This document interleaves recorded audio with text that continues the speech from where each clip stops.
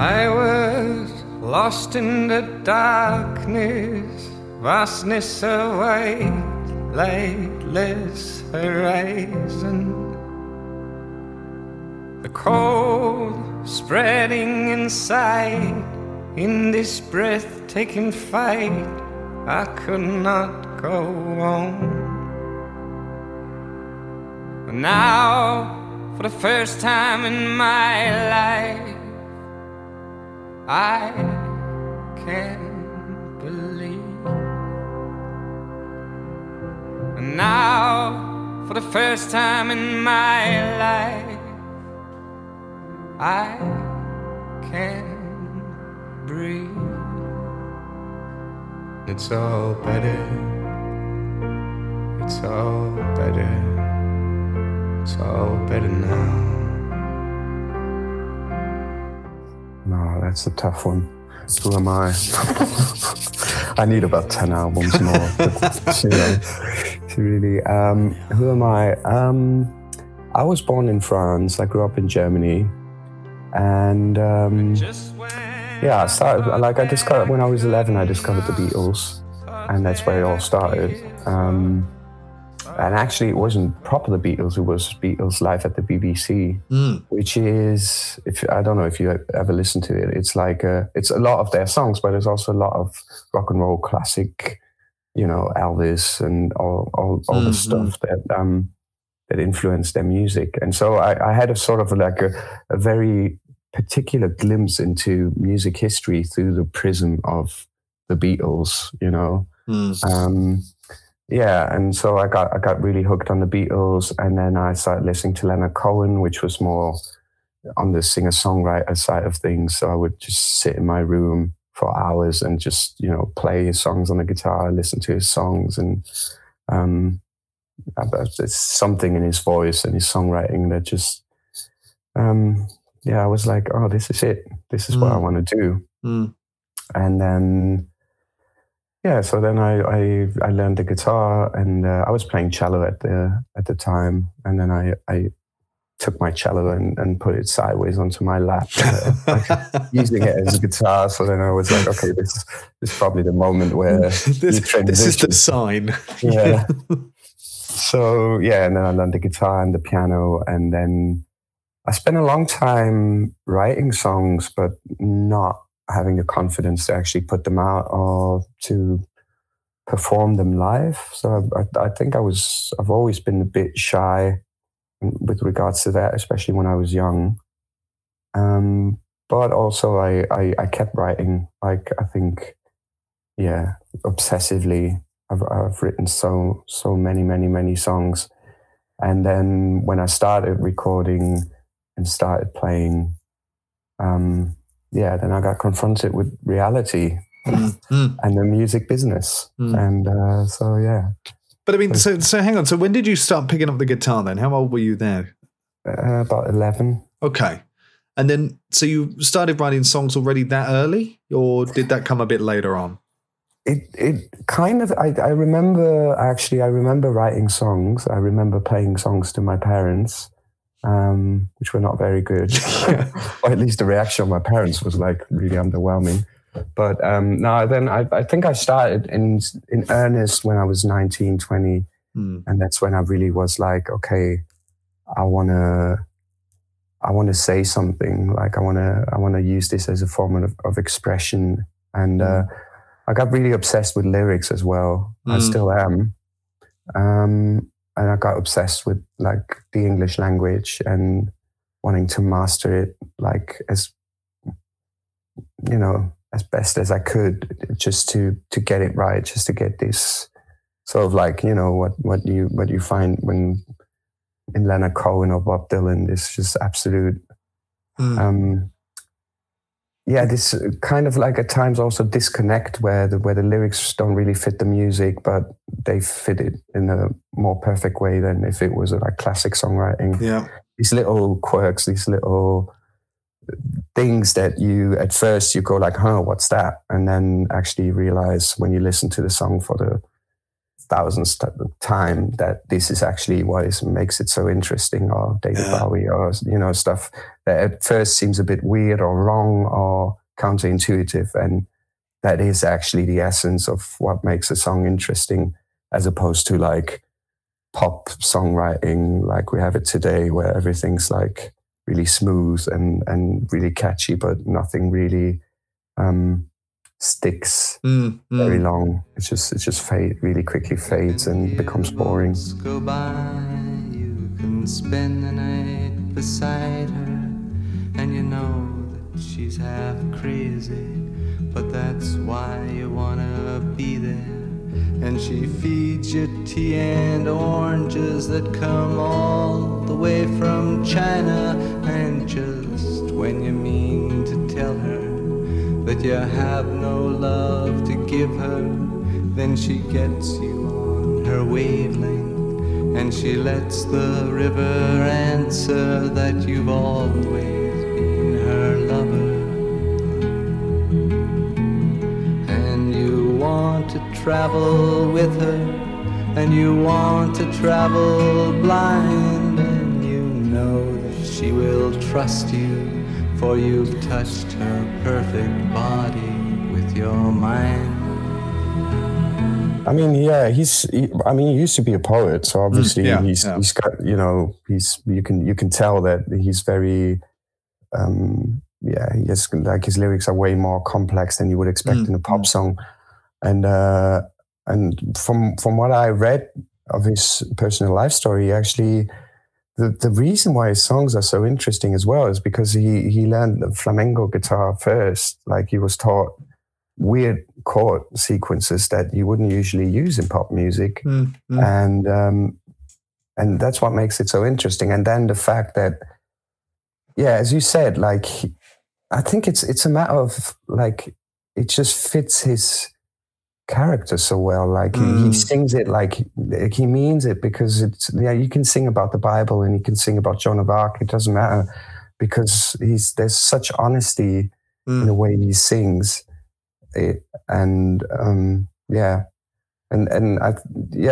find it fascinating also, like the contrast between him and Dylan, who's probably a little more easy on the, who sometimes takes shortcuts or like rhymes that you would think like, oh dear, don't do that. But Cohen is probably would be more of a professor in that regard. And that he's very careful. And then when he wrote Hallelujah, he spent like months writing, like he had like over 60 verses, and then he would be in his hotel room in his boxer shorts and completely mad, trying to figure out the next verse and what word exactly should, but the stuff that I can relate to, because I used to, and I still am, really obsessive about my lyrics. And then in the end, you just trim it all down to, like, I don't know, because no one writes songs that have 10 or 11 verses anymore. No. So you trim it down to like 2 or 3, but every single word in these 2 or 3 verses, you've put so much into them. Like, every word carries so much of yourself, because you spend so much time thinking, is this the right word? Or cutting words that don't belong there. And I sometimes find myself even going into the studio and then realizing, no, fuck, this is not what I wanted to say, or this is not the right word. Or even when the song is already, like, I have songs on my album now that I would want to re-record because there's one word that is bothering me, and like literally no one would notice, but I know that it should have been another word, or that I should have cut something out there. Yeah, but I mean, is that a level of just perfectionism, or is it just you really want to, like you said earlier, you really want this to be your sort of vehicle for your thoughts and feelings, so you want to get it right? Or is it sort of a perfectionist quality? Well, I think when I was younger, it was more like sort of hubris and arrogance, that I thought it really did matter. Like, I ascribed to myself that kind of importance, where I was like, your words, are so important that it's worth, spending all that time perfecting them. And now I've kind of relaxed a bit on that front, and I just want to write. I just want it to flow, like, because I know I'm going to sing these songs like hundreds of times. I'm going to sing them like, so many times. And so I don't want these words to bother me, and I don't want them to like interfere with like the flow of performance or me singing them. So that's why I spent a long time perfecting the songs, and then then I can play them and I don't get bored or I don't get annoyed by like stupid lyrics or shortcuts that I took or just stuff that doesn't feel right. So now it's more of like a perfectionist thing rather than describing a sort of relevance to it. Tell us a little bit about your music that's out there at the minute then, because, well, let's start with the most recent one, which is Breathe, A Most Beautiful Present. I thought that's very nice. Because this has got quite some sort of, I don't want to say metaphorical is not maybe the right word, but it's got some quite sort of observatory kind of, I don't know, meaningful, deep passages in it. There's bits in there about falling asleep in snow and finding this source you were looking for. And it was really like, this sort of touching, dreamy sort of way, but somehow meaningful. What's the sort of story behind Breathe? How did this come about? So I wrote Breathe at a time where I was really not doing well and really struggling on a personal level and professionally as well. And so it's interesting because the line with the snow is basically the starting point of it, because at one point I was like trying to analyze what is going wrong, and I was like, what? Why are you feeling so unwell and unhappy and unsatisfied? And I was like, because I feel like I'm trudging through snow and it's so exhausting because every step I take is just, and it's also, funnily enough, it's a story my dad used to tell all the time, and I don't know where it comes from, about a man who got lost in a snowstorm. And basically this guy is just like, so he's walking and he's really exhausted, he's really cold, and he's like frozen almost to death. And he goes like, okay, I'm going to take 3 more steps and then that's it. That's all I can take. I can't go any further. And he takes these 3 steps and then he's like, all right, I might as well take 2 more steps. And then at one point he sees a light and then it's a village and he's saved. So I always found that idea interesting because like, from my experience or with music, that's kind of the sense I always had. It was always like, I've reached a point where, I can't do it anymore. I don't have the strength to carry on. It's just too hard. And it's just, I'm not getting anywhere. I'm not getting out, I'm stuck, basically. I'm stuck in the snow. So I might as well just lie down and fall asleep. And so this was really, I think, in the whole of my life and career or whatever, this was probably the point where I got closest to that. Where I was like, I'm just going to, lie down and fall asleep. And then I discovered by chance a meditation technique, which is where the breathe element comes from.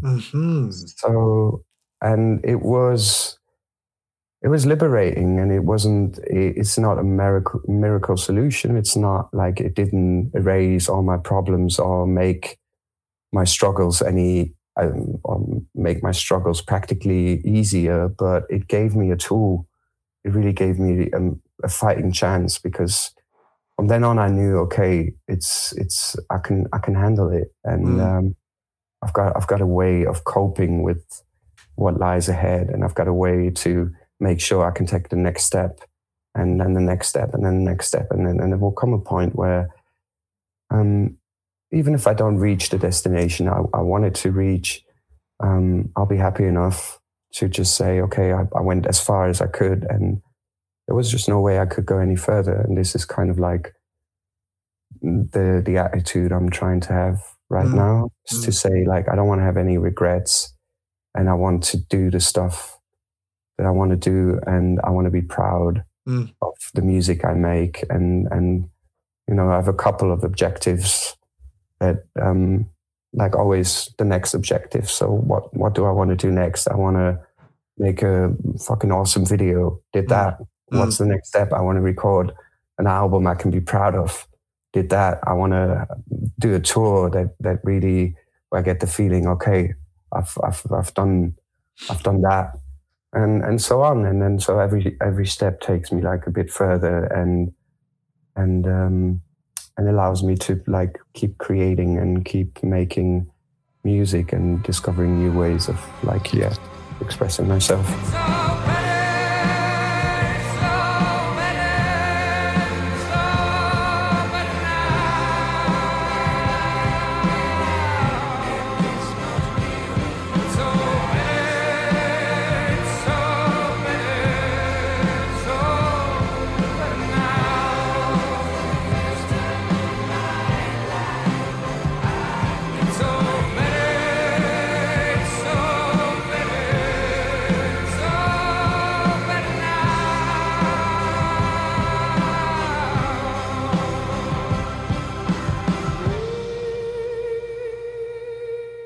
I love the end of Breathe. I really love the end of it. Because it comes in the end almost to this like hopeful sort of optimistic ending. It's quite rousing, sort of inspirational, profound kind of ending. This like it really swells up and up and up and up. And I really, really liked that.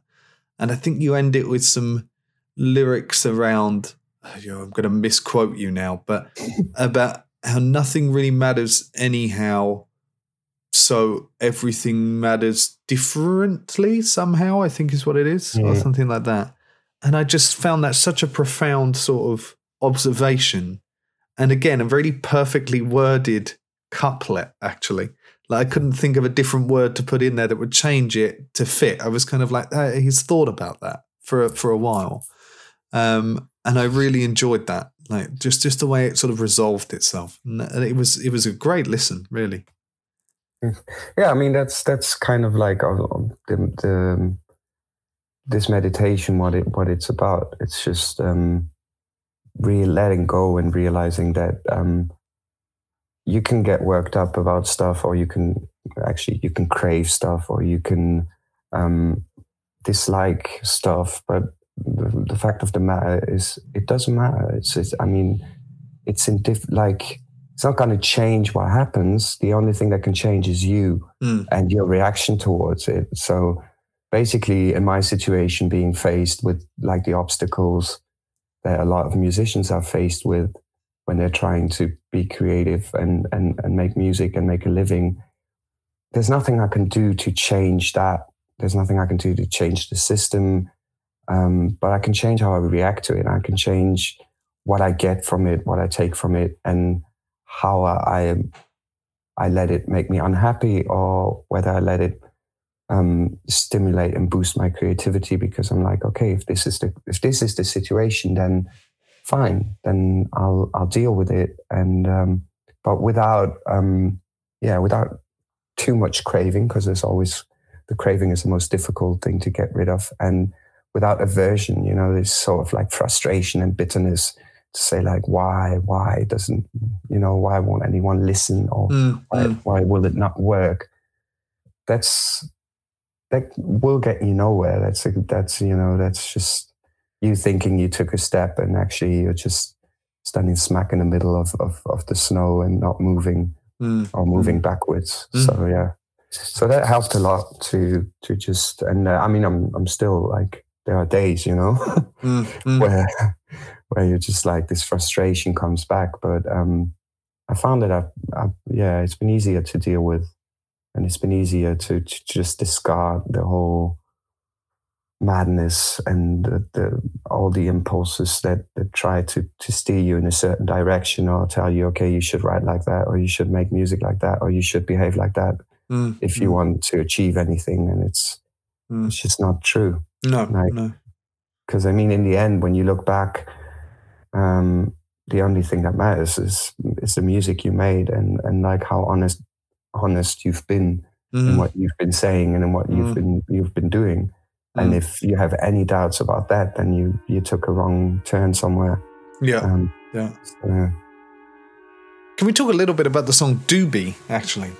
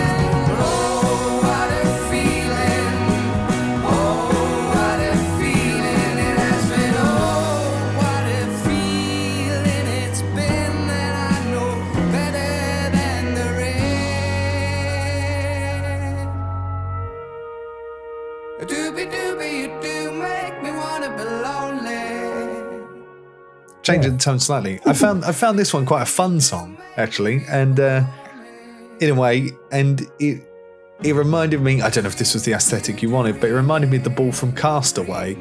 Like, oh my God, I thought it was. It must be, right? It is. Like, It's Wilson. It is Wilson, yeah. Wilson! But I thought it was. Tell us a little bit about Doobie, because I was reading around on your social media stuff, and I remember when you released it, you said that it meant a lot to you, this one. But tell us a little bit about the story behind that one.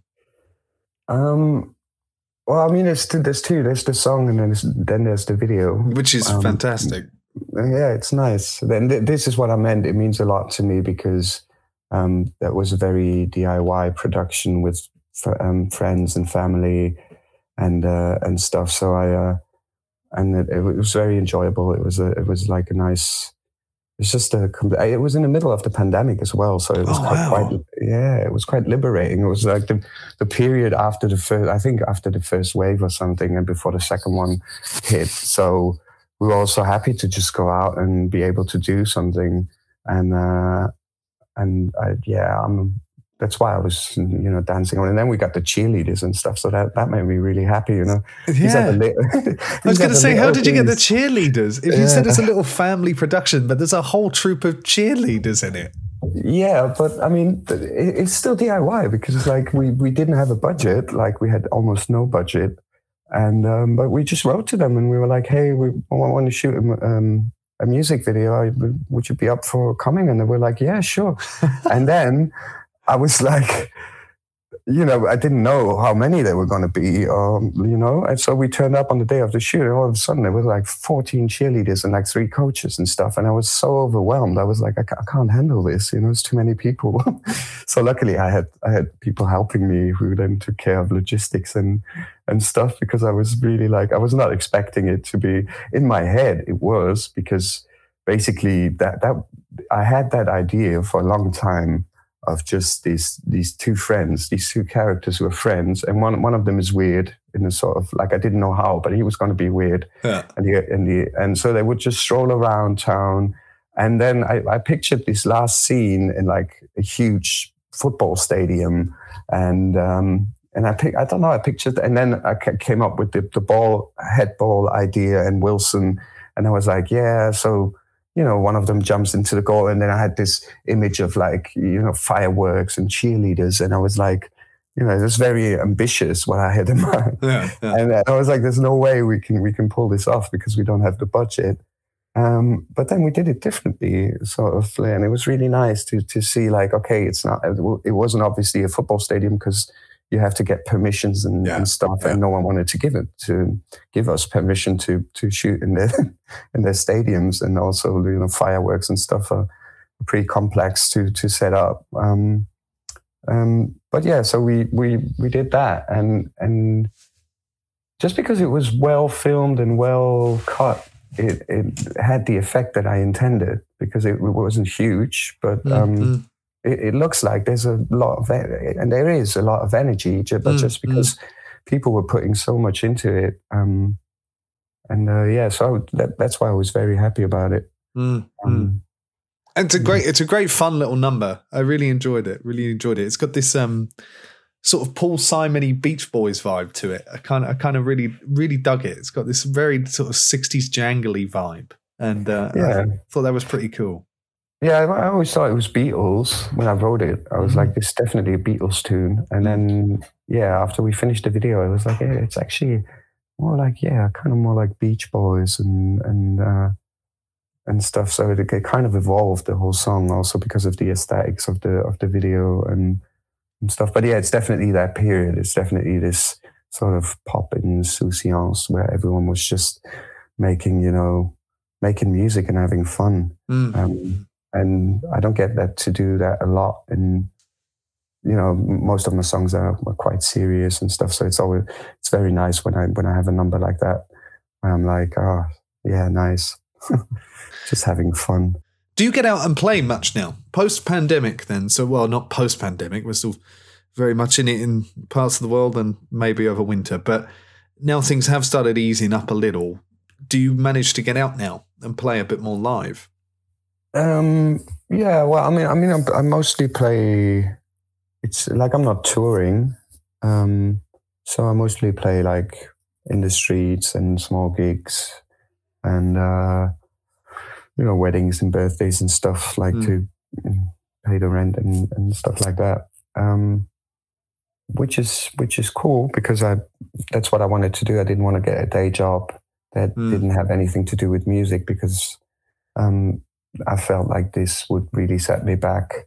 And so basically, a couple of years ago, I decided to start working with a loop station, recording backing vocals mainly because I'm not very good at the guitar, so I'm quite limited in terms of what I can do with the looping the guitar and playing solos and stuff. So it's mostly vocals, but yeah, exactly. So I either live loop the vocals or the second main part of what I do is preparing them at home, like recording the backing vocals, which is a really interesting exercise because I got to learn a lot about the really great backing vocals of the Beatles, the Kings, Queen, Beach Boys, people like that. And it taught me, really taught me a lot. And it allowed me to really progress vocally, also in the main vocals, because it was just a really good training and also a lot of fun because I enjoy. You can hear it on Breathe. There's about 40 different backing vocals, which is all me singing in the studio and going crazy. So we had a huge session, and it kept growing just because I enjoy it so much. Which is funny because I'm like a singer-songwriter, and also when I play with the band, I'm the lead singer. So you're always in front and you're always doing the main vocals. But actually, I think I almost enjoy doing backing vocals as much as I do main vocals. And so it's nice because nowadays you can find almost any recording session that was done by the big huge acts like the Beatles or Queen. You can find the isolated vocals and backing vocals, so you can really listen to what are they actually doing, and it's been really helpful and a very good sort of training for me to understand what they were doing and how they were doing it, and try to emulate sort of in my music. So a lot of the new album, the new album was basically originally just acoustic. It was just guitar vocals and backing vocals, but a lot of backing vocals. And then we did the arrangements with the band, but I think the essence is still this singer-songwriter sort of and backing vocal choir aspect of making music. You're the first person I've spoken to who has said something that I've felt for a long time and have never expressed, that singing backing vocals is more fun than lead vocals. It really is. I don't know. I don't know why either. I've never been able to really explain why very well, but I really enjoy it as well. Really enjoy it. There's just something. Even when I just listen to stuff on just around the apartment, sometimes my wife's like, "But you're not singing the lead line." And I'm like, yeah, I know. I'm singing the harmony or something. It's just more fun somehow. I'm not really sure why, but well, I think it might be to do it for a short moment. You just let go of your ego. You're not. It's kind of you get the same kick out of singing that you would get as a main vocalist, but you're not the center of the attention, and so you can just enjoy it. You maybe don't have to, You don't have to pretend or to put up a show because you're just blending in. And you probably, everyone who's ever sung backing vocals had these moments where you sing your backing vocals and you're like, oh, this is so nice. And then you look at the other person and you see in their eyes that they're really enjoying it as well. And, and it can only work because both actually want it to work and not because one wants to sing louder than the other or be in front or... So yeah, maybe it's a bit of that you just just let go a bit of your ego. I don't know. Maybe so. What's on the horizon then, coming up for you next? So the new song came out only yesterday at time of recording. And what's coming up next then, in terms of in your next pipeline? Some live stuff or new songs or videos? Or? Yeah, I mean, there's some live stuff coming out, some band stuff we recorded.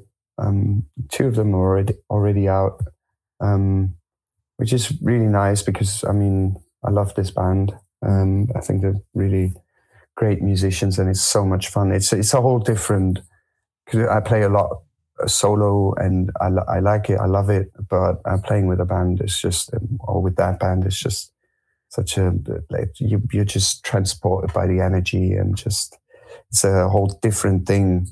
And so I'm very happy. That was one of my objectives as well, to just be able to find really, really good musicians that understand each other instinctively and then put it all out there and make the music, like the live music, as good as it's possible.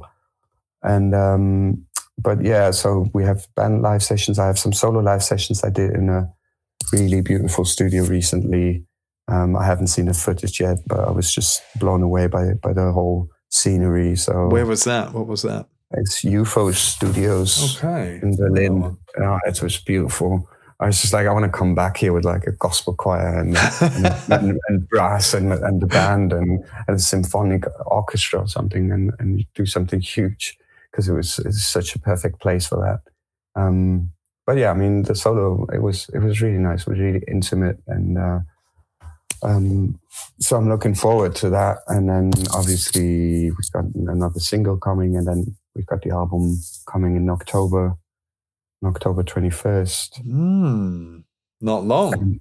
Yeah, no, it's coming up. How does that feel? Yeah, it's strange. it's sort of like it's a lot of excitement. It's a lot of also wanting it to be over and out. Yeah, because it's like the whole promotion is so exhausting. But also a bit, yeah, you know, a bit like a bit not afraid, but like once it's out, it's out. It's done. It's gone. And then yeah, you have to move on to something else, to the next album and the new songs and stuff. So it's all a mixture of excitement and apprehension, and don't know what's going to happen, how it's just going to be received, and but now overall it's fantastic, because it's been over 5 years in the actual recording process. Wow. Of recording stuff from the very first like demos and acoustic recordings, and like some of the songs I've written like 7, 8, 9, 10 years ago. So it's there's a lot in there. There's a lot I put in there. So it's liberating to put it out, and also a bit scary. And but I'm so happy with the result, because I mean, I couldn't have hoped for like better musicians or better arrangements to actually make these songs. And so that's the 21st October that comes out. Yeah. And then what's beyond there? Big Black Void. The Abyss. No, it's we've got a record release show in Berlin on November 22nd. Oh, lovely. But then it's then I don't know what's going to happen. I have no idea. But yeah, we'll see. Exactly. We'll see. Like, live in that moment and enjoy in the present. Exactly. Live in the present a little bit. Where is the best way or best place for people to keep in touch with your music? Where's the best place? Where are you most active? I am most active presently on Instagram. But well, I mean, like, I'm not a very active Like probably if you listen to someone who knows his shit in terms of promotion and marketing, they would say like, you're not being active at all. You're completely inactive. But no, when I have content to share, then I'll put it on Instagram. When I have some more prosaic stuff, like where am I going to play? Yeah. What's the next gig? Then probably I'm going to use Facebook. Though I feel like no one's actually using Facebook anymore. So it's sort of like I do it in sort of like a very like, I'll just put it there out of duty. And, you know, I'm playing this gig, blah, blah, blah. I know what you mean. And then I'm like, no one's going to read that anyway. And then, well, I don't know. And then YouTube for videos. I mean, it's, you know, that's where I'm going to post the full videos. So I like people to go on YouTube because that's where you know, on Instagram you can put snippets and then you sort of like teasers and you try to entice people and tell them, so this is my new song, this is my new video. But then you also want people to go and actually see the whole video because you spend so much time and energy and effort and love and care and trying to make it perfect from start to finish. That, yeah, you don't want people to just see the last 20 seconds or 30 seconds of it. So, yeah, I would say probably if people want to go somewhere where they can really see all of it, then it would probably be YouTube. Matthias Filius Matt, thank you very much for your time, and thank you very much for this. Yeah, I really enjoyed it. Thanks.